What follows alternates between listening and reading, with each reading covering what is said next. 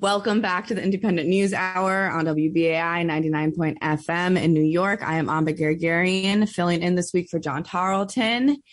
And I am very excited to introduce another independent contributor, Derek Ludovici. Derek writes for us from time to time, and he's an anthropology professor at Brooklyn College and City College. He received his master's from the American University in Cairo and was in Egypt during the Arab Spring.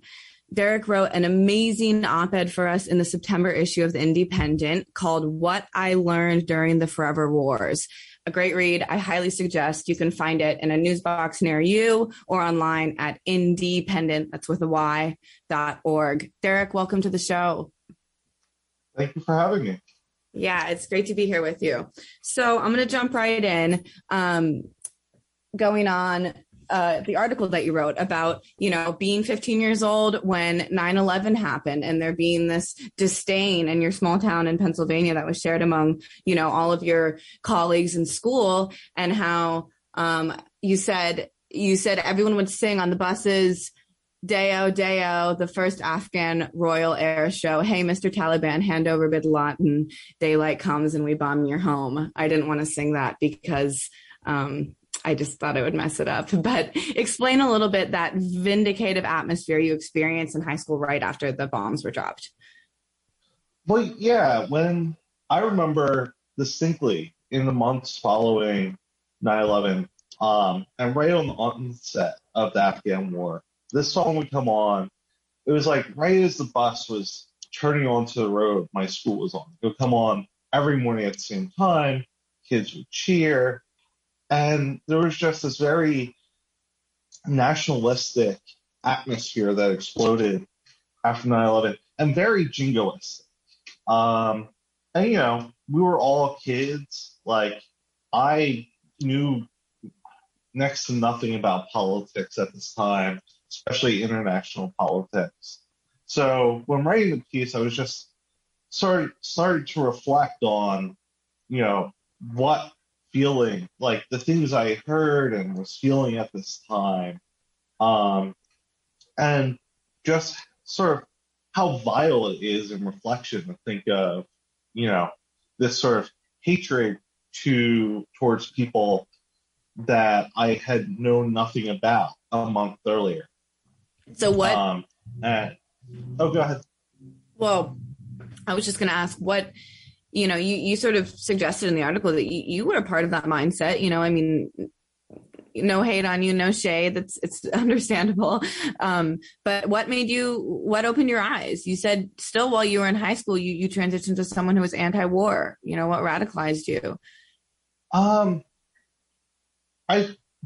It's hard for me to remember what transformed me. I know by the time the war was breaking out, the war in Iraq was starting. I was very opposed to it. Part of it was, I think, we had to do some assignments in high school where we read opinion pieces for or against the war. And I had come out thinking the against the war articles were better. I don't remember exactly what arguments convinced me 20 years later. Mm-hmm.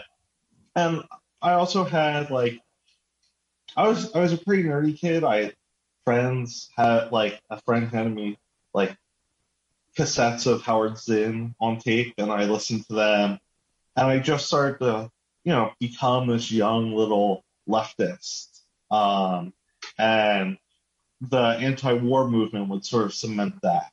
Right. A year or so later.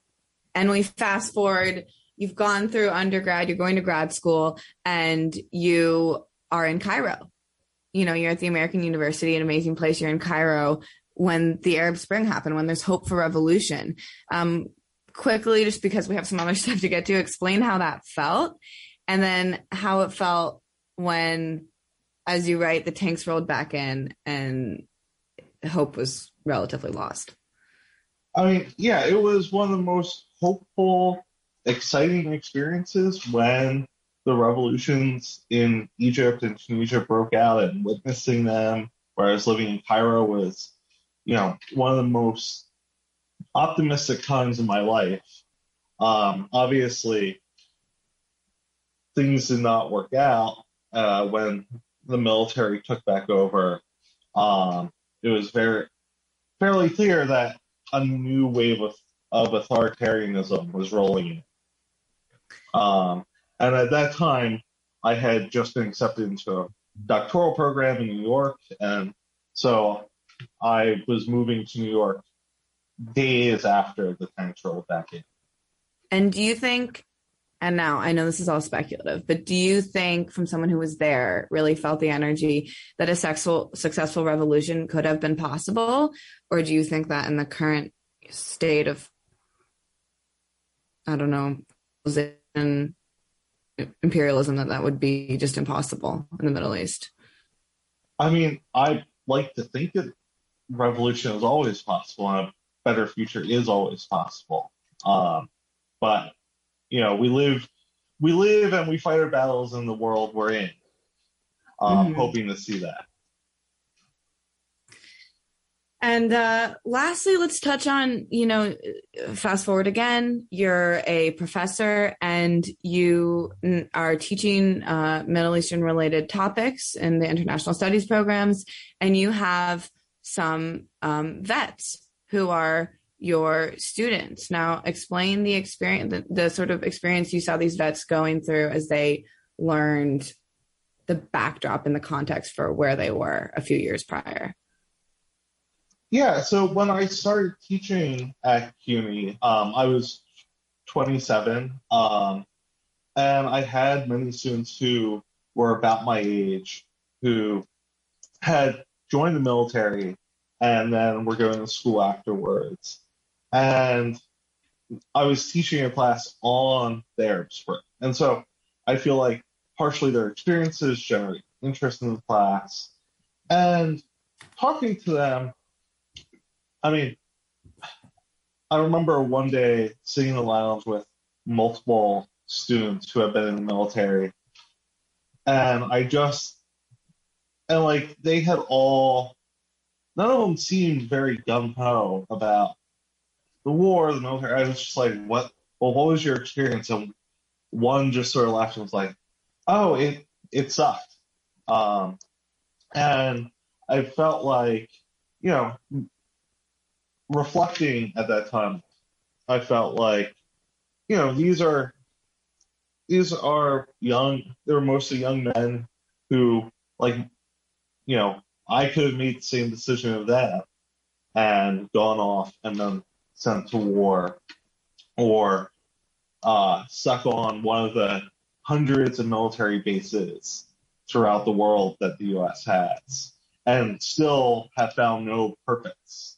So, I thought it was very interesting getting to know these young men as they had, gotten out of the military and were now majoring in international studies, trying to find a career path.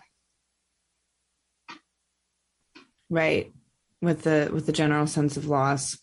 Well, Derek, we have about 30 more seconds, but could you suggest to me, to our listeners, what readings, who to read or what to read as far as sort of, context for the Middle East and where we are now goes? I think a lot of Afghans, other Middle Eastern Americans are afraid that the media is just going to move on. So how can we stay informed?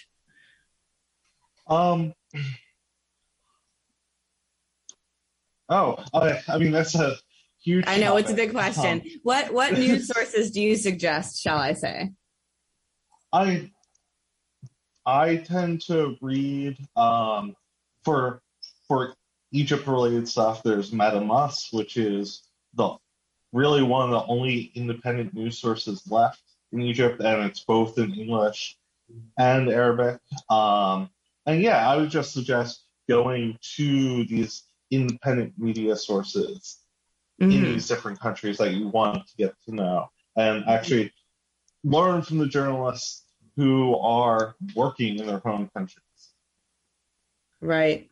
Independent media, hooray. That's what we're doing right now. Thank you so much, Derek, for joining us. Everybody go read that article in the recent issue of the Indie, and we are going to go into a musical break, and we'll be back with more.